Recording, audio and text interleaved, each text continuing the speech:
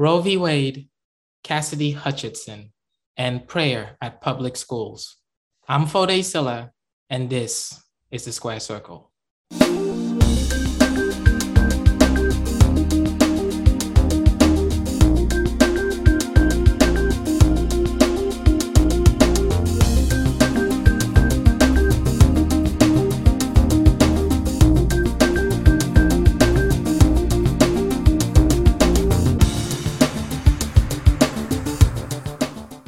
Hello and welcome to the Square Circle. I'm your host, Foday Sillah. Joining us today are conservative columnist for the Washington Examiner, Quin Hillyer. Hey, Quin, how are you doing today? I'm doing fine, Foday. How you doing? I am well. Good. Progressive and Executive Director of ReproActions, Erin Matson. Hey, Miss Matson, it's nice to see you again. Good evening, Foday. Good to see you. It's always a pleasure. And Libertarian Dan Mitchell of the Center for Freedom and Prosperity. Hey, Mr. Mitchell, how are you doing this good day? I'm doing great. Hoping you're doing great as well. Welcome, everybody. Last Friday, the Supreme Court issued its highly anticipated ruling on abortion. Here's the coverage from ABC News. Bottom line, Roe versus Wade is overruled. There is no constitutional right to an abortion in this country anymore as of today. Justice Samuel Alito in, as you say, an opinion that tracks very, very carefully, as far as I can see at this point, with the opinion that was leaked, the draft opinion, says without question it is time to heed the Constitution and return the issue of abortion to the people's elected representatives. Ms. Matson, what can you tell us about this ruling? Yeah, the Supreme Court has issued an absolutely devastating ruling to overturn 50 years of precedent that affirmed women's equality in the Constitution. Unfortunately, now we can expect that in short order, more than half the states are likely to not offer abortion, in-clinic abortion care because of what the Supreme Court has just done. I can't speak strongly enough about the devastation that this is causing. Everywhere I look and turn, I'm hearing from women of a variety of ages who are just heartbroken to know that a Supreme Court has decided that essentially the 14th Amendment doesn't apply to us. Anybody else have something to add to that? Libertarians are split on the issue of Roe v. Wade in terms of constitutional law, but I'll say as a proponent of good government policy, I like the idea that we're going to get some federalism out of all this. We're going to see some states have relatively strict rules, some states have very lenient rules, and people can sort of sort themselves. And you know what that's going to make us like? That's going to make us like Europe. Most countries in Europe, on the margin, they tend to be fairly conservative with abortion relatively freely available for the first 3 months or so. But after that, it gets fairly strict. And I don't see any reason why turning it back to the democratic process, letting states sort themselves out, finding a political equilibrium, and hopefully defusing the issue as something that causes so much division. I actually welcome this, and I think it's going to wind up, after like 3 or 4 years of fighting, we're going to wind up with an equilibrium that I think is going to be satisfactory to 90% of the population. I agree with Dan. I think with every word that he just said. I would just add that regardless of what you think of it as policy,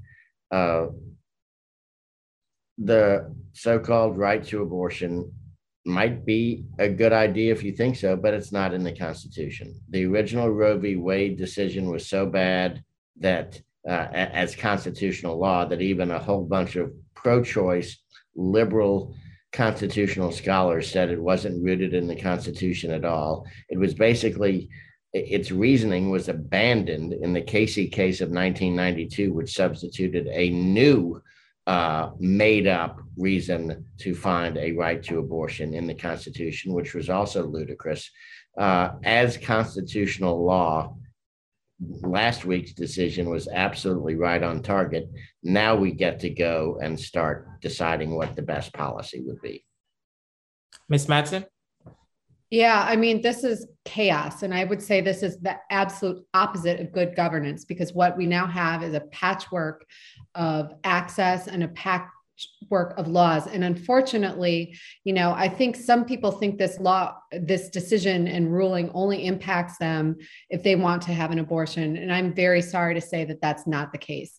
We're already seeing that anti-abortion laws are being explored to bar people from traveling to another state to access abortion care. We think of the Constitution protecting various state laws, and that seems to be on the chopping block. The National Right to Life Committee has put forward a bill that would even criminalize sharing information about how abortion pills work. In fact, right before this taping, I was out with a bullhorn outside the Supreme Court sharing information about the World Health Organization protocol for self-managed abortion with pills. That freedom of speech is something that the National Right to Life Committee model legislation would actually criminalize, and what I just did. So there are a variety of rights that are on the chopping block as a result of this. And at the end of the day, I just want to express my sorrow and horror and solidarity with people who are scrambling to find care in this country right now. If I can jump in and say one more thing about the bit about crossing state lines, as an originalist, as a real originalist, I would note that there is another part of the 14th Amendment that should preclude any laws that prohibit traveling across state lines for such purposes, except insofar as it involves ferrying minors across state lines. It's the Privileges and Immunities Clause, and I would oppose, I'm a pro-lifer, I would oppose any pro-lifers trying to pass a law that says you can't travel to another state for just about anything, because the right to travel interstate is absolutely guaranteed by the Constitution through the Privileges and Immunities Clause. And as a conservative, I would uphold that right for people that want to take advantage of it, even if I might disapprove. Mr. Mitchell, you have anything to add to that? Well, let me say something in defense of the patchwork of laws that are going to be out there. I think that's part of the process that will enable us to get to the equilibrium that I think will satisfy 90% of the population. If you talk to the most pro-life person out there and say, okay, are you going to try to outlaw IUDs? Because at least if I understand correctly, and I might be wrong, that prevents the implantation of a fertilized egg. So is that an abortion? Are they really going to try to go overboard with a law like that? I don't think so. On the other hand, you talk to some of the most pro-choice people out there and say, look, are you really comfortable with the idea of having an abortion at 8 months and 20 days? And at least privately, they'll say, no, that's really gross. So I think letting the political process work, letting democracy get at it. Yes, some states will be more strict, some states will be more lenient, but I think we will wind up like Europe. And I just don't think that's a bad result. And if it really bothers some people, if they live in Mississippi, hop on a plane and go to Illinois or something like that. It's not going to be a major problem. And I agree with Quinn that if some Republicans follow some crazy model legislation and try to ban travel or prevent people from getting pills through the mail or things like that, then there's going to be a negative rebound effect, and Republicans are going to wind up losing control.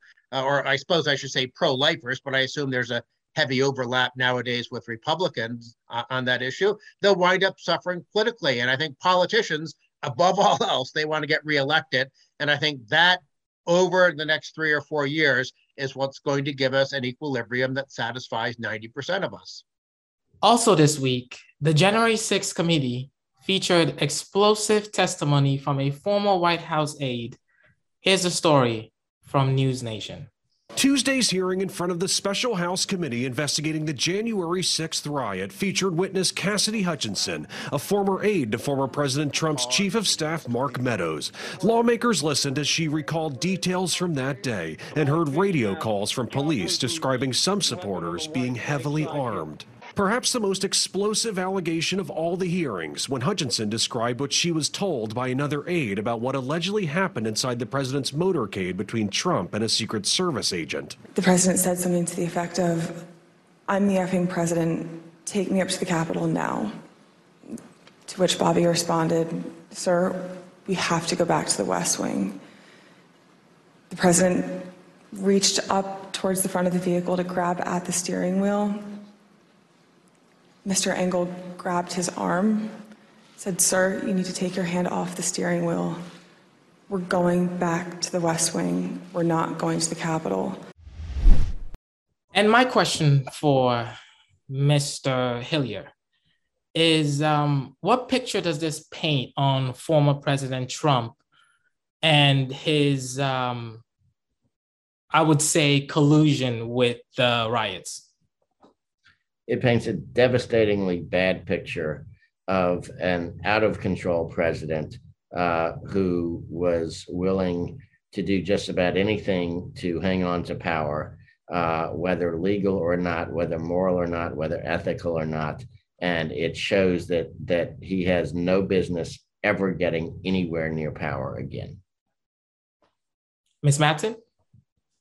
Quinn said it. I mean, I completely agree. It's terrifying what our country has been on the precipice of. And sadly, I don't think it's over. We need to be extremely vigilant about this threat to our democracy. And it is an unhinged president who is enabled by many people. And I'm extremely grateful to the few Republican women who are willing to stick their necks out there. And Mr. Mitchell, you agree with both of them? Well, this is a kumbaya moment where I think we all agree that Trump looks very bad in all this. So let me take the conversation a little bit different direction. Because I'm a free market public policy economist, I mostly deal with Republicans in Washington, up on Capitol Hill and elsewhere. And I can tell you, and I bet Quinn probably knows the same thing, the vast majority of, I guess you'd call the professional Republicans in Washington, they want Trump to fade away. They want to go back to normalcy, however that's defined, with sort of a run-of-the-mill Republicans like DeSantis or somebody like that. They don't want Trump because he's volatile, he's unpredictable. They think he already cost them the Senate by losing the two Georgia runoff races back in January of 2021. They worry that Trump approved nominees might cost Republicans the Senate this year. So the average Republican who's in Washington, I guess from a Trump perspective, you could say, oh, these are the swamp creatures. But I'm talking about good, solid conservatives and pro-market libertarian leaning Republicans as well. For the most part, they just all wish Trump would go away. But because Trump does have this loyal following, maybe 20% to 30% of the Republican base are fanatically loyal to him. You can't irritate and aggravate those people and still expect to win elections. So they have to walk this very careful line of hoping he goes away in private while publicly trying to say, hey, we're all just friends and stuff like that.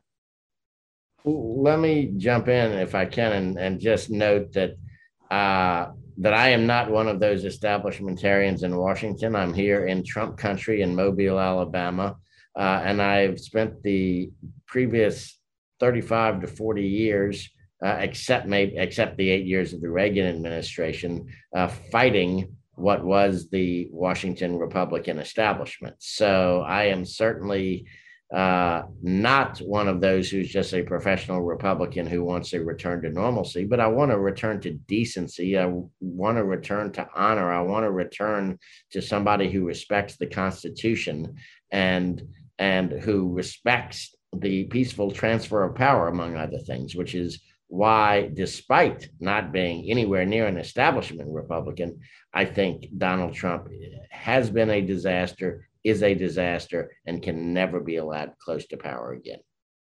Don't hold back, Quinn. What do you really think?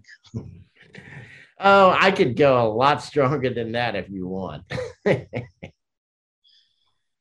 I'm guessing, Ms. Matson, you agree with the two of them as well? Well, I'm not going to try to define what type of Republican I am because I'm simply not a Republican. But I will say that I appreciate where Daniel took the conversation, and also would just note that Trump has been a uniquely dangerous figure to our democracy and to our republic. And he tried to change our country into an authoritarian model. And unfortunately, even if he were to go away, which I don't think is happening, what he has introduced is not going away. And so this is something that we're going to have to come together and figure out how to address across political lines and to come to a consensus, because I very much want to live in a democracy. I very much want to live in a country with freedom, with a Bill of Rights. I very much want to live in a country with a peaceful transfer of power. And unfortunately, we have to keep our eyes on the prize and be aware that there are a lot of Trump-affiliated folks who are taking over election spots at the state level, who are running for state level office. And this challenge to the legitimacy of the model of elections is something that we're going to have to fight for together. And finally, back to the Supreme Court, the justices ruled on a high-profile case involving prayer and public schools. Here's Fox News coverage. The coach was going to pray on the football field after the games, initially by himself. There were students who joined. There were other schools that decided, we want to join. Can we come with you as well? Eventually, it turned into a situation where there were some complaints that apparently some parents worried that kids would feel compelled, like their playing time would depend on being out there and being with the coach. They pushed back, and then the school district told him he had to stop doing it, or they would give him another place to pray. But he couldn't do that public place. Well, today, 6-3, the Supreme Court says that his religion doesn't have to go into hiding because he is a public employee. Was this ruling misguided? I don't have any problem with the ruling. And I say this as someone who, unless it's a wedding or a funeral, you're not going to find me in a church. I'm not a terribly religious person or anything like that. But the idea of a genuinely voluntary prayer on a football field after a game, I mean, that doesn't strike me as some sort of theocracy being imposed on people. Now, if you want me to give my radical libertarian answer, I'll say, hey, someday we'll have statewide school choice in every state, and we won't have to worry about it because there won't be government schools. People can sort themselves out and go to secular schools, religious schools, schools that their parents want them to be at. But for right now, with most kids going to government schools, I obviously don't want government compelling prayer. So that decision that we had in the early, I think, 1960s, this doesn't affect it. What the Supreme Court simply said is if some coach and some players want to have a voluntary prayer without any sort of sanction from the school or state authority or local government authority, who cares? Why get bent out of shape about it? Do you agree with that, Quinn? I absolutely agree. The Establishment Clause of the Constitution is meant to prevent the state from recognizing a particular religious sect and imposing it on the public. It is not supposed to apply to private individuals, even if they are in the public square. It is not supposed to get in the way of the other part of the First Amendment, which is the free expression or free exercise of religion, nor is it supposed to get in the way of the other clause of the First Amendment, which guarantees free speech. And what the school was trying to do violated both free exercise of religion and free speech, and therefore, the Supreme Court was absolutely right in smacking the school down. I will note that the coach had done that prayer for years without anybody really noticing until an opposing coach sent a letter to this coach's school and said, I want to compliment your coach because he's setting a good example for my players. And what was meant as a compliment got the school officials all in an uproar, so that they then told the coach that he couldn't do what he had been doing without notice for several years. And that's what caused the controversy in the first place. And basically, the fact that he had done it for several years with nobody joining him, with no coercion, shows that it was innocuous, and therefore that it was in no way, shape, or form a government establishment of religion. Ms. Matson, what's your thoughts on that? I'm not going to mince words. I'm freaked out by this decision, and I'm freaked out by what's happening for the separation of church and state in this country through a variety of decisions that have been coming out of the Supreme Court. What I think is a really important context here, and that hasn't been explicitly enumerated in the discussion so far, is that this is a public school. This is a coach. And so inherently, by engaging in prayer, when you have an authority figure engaging in prayer on the school grounds, in the middle of a school activity, that is something that can lead to perceived pressure for players to participate in such prayer. And let's be mindful here. I mean, football is a very big sport. People get excited about it. The players work really hard, and a coach determines who gets to go in for different plays. And so I do think it's coercive, and I'm freaked out by the decision. I'm gonna skip right back over to Quinn. I see him shaking over there. Any thoughts on this? Yeah, there is no way, shape, or form that this is coercive. If it had been coercive, then you would not have had the coach doing it for several years unnoticed.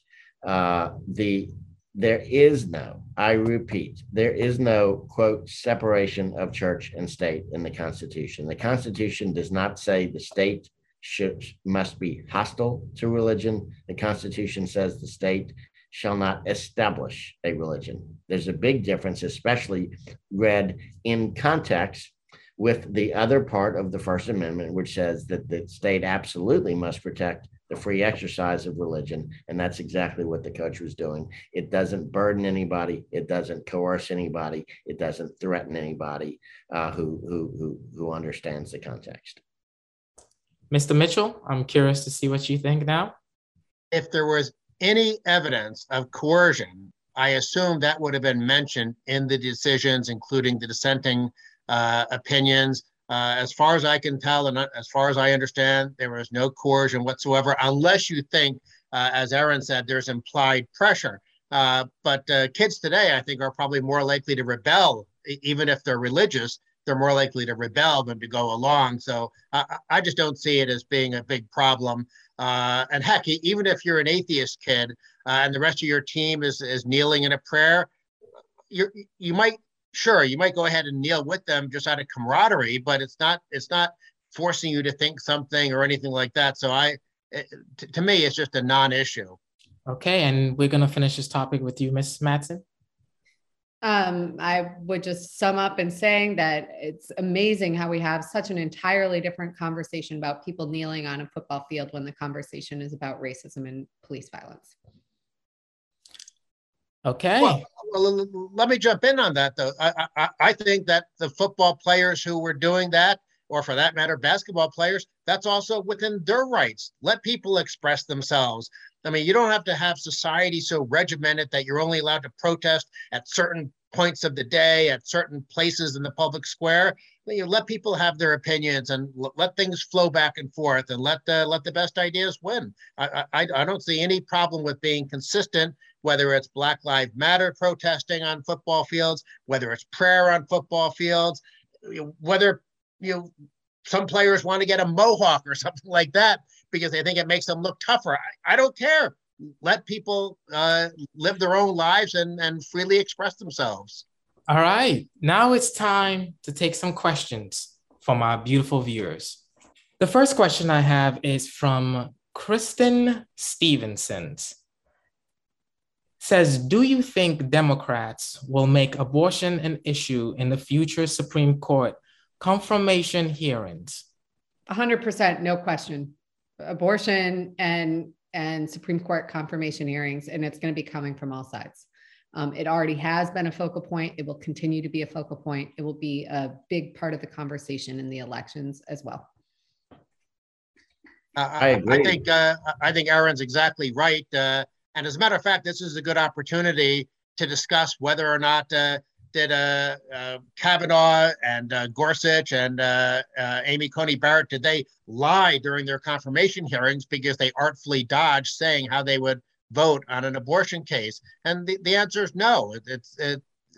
It's perfectly acceptable to say, yes, as of this moment, Roe v. Wade is settled precedent, while thinking to yourself, I think it was, like by the way, like Ruth Bader Ginsburg, you can think it was bad constitutional decision making and think to yourself, well, if I'm ever confirmed, I'll vote against it. So I think this notion that AOC and others are pushing that some of the new justices lied, I think is nonsensical.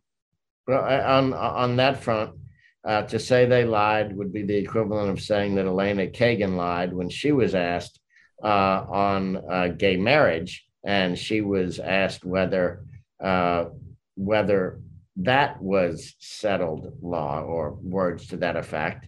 She was asked whether it was a constitutional right, and she said there is no constitutional right to homosexual marriage. And then, of course, she turned around and ruled that there was one. And what she was saying is, as of right now, there is no recognized constitutional right.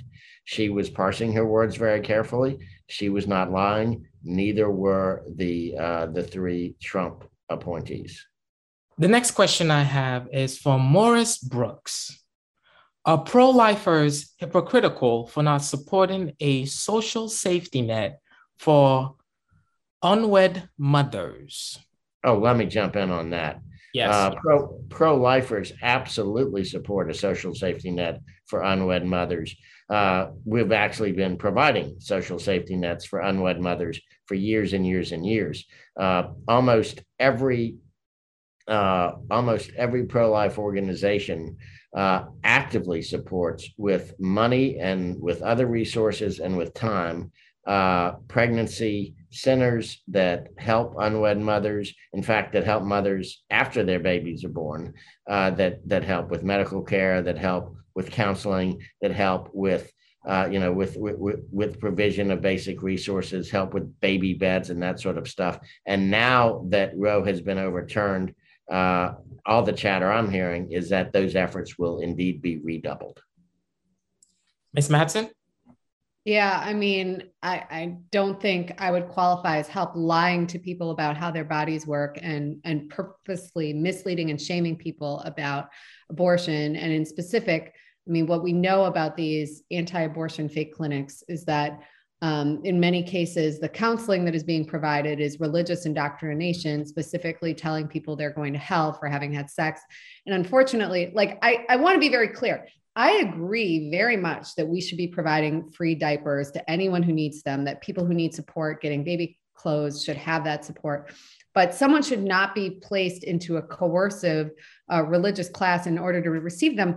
And I also want to say there's a whole gamut of things that happen, not just during pregnancy and with an infant, but I'm not seeing anywhere any conversation about the anti-abortion movement saying we're going to step up and start advocating for universal daycare. We're going to help provide childcare. There's a whole host of expenses that go beyond just a simple pregnancy. And so I really disagree with the idea that those are resources or providing support, but rather that it's a place of indoctrination and misinformation. Mr. Mitchell? Oh, go ahead, Quinn. I was just going to say, material support is material support. You can argue about the counseling. I think you have mischaracterized the counseling, but material support is being given. It is significant material support. It's both during pregnancy and during infancy, and it's nothing to sneeze at. The question was whether there should be a social safety net for mothers who don't have access to abortion and are giving birth. The key distinction is, should it be government or should it be private? I don't want us to go down the path of Europe with big, giant universal child allowances, or like the per child handout that Biden had in his so-called stimulus bill in his first year. That's a recipe for the kind of economic stagnation in Europe where living standards are 30, 40% below American levels. I would much rather have the private sector step up. I think what Quinn was talking about in terms of these different centers and churches and organizations trying to help women dealing with these difficult situations, that's the way we should deal with things in America. not with big, expensive bureaucracies that lead to high taxes and economic stagnation. Do not travel down the path of turning America into France, Italy, or Greece. It's time for the most underreported story of the week. Who would like to go first? I'll be glad to go first. There was a whole lot of misreporting of Clarence Thomas's concurring opinion in the Dobbs anti-abortion case. I saw headlines that said that Clarence Thomas had shown that he wants to, quote, outlaw contraception and homosexuality. That is utterly absurd. What he said, and just about every mainstream media outlet ignored it. He had an entire section where he said that the denial that there's such a thing as what's called substantive due process doesn't necessarily mean that these other rights do not exist. It means that if they exist, they should be found in other parts of the Constitution. And he then took the step of suggesting another part of the Constitution, that same privileges and immunities clause I mentioned earlier, where he said those rights might be found. So it was completely misreported and underreported that he actually did offer some other alternatives to finding some of the so-called rights that might be at issue downstream from this abortion decision. I am so worried about WNBA star Brittany Griner, who is being detained in Russia right now. And her trial is coming up soon. My understanding is that in Russia, they typically don't do trials unless they're going to throw someone in the slammer more permanently or convict them. There was an absolutely horrific photograph of her that I saw this week where you could just see the fear in her eyes. And what the hell are they doing to her? I am so afraid for her. I join you in that, Erin, by the way. I'm glad you brought that up. Amen. That's three of us. It's despicable. Putin in general is despicable, but that case is just an example of how bad he is. My underreported story of the week is what just happened in Arizona, where the most comprehensive school choice, statewide system, universal vouchers has been enacted. This is an area where I think we're seeing a revolution. West Virginia last year did statewide school choice with education savings account.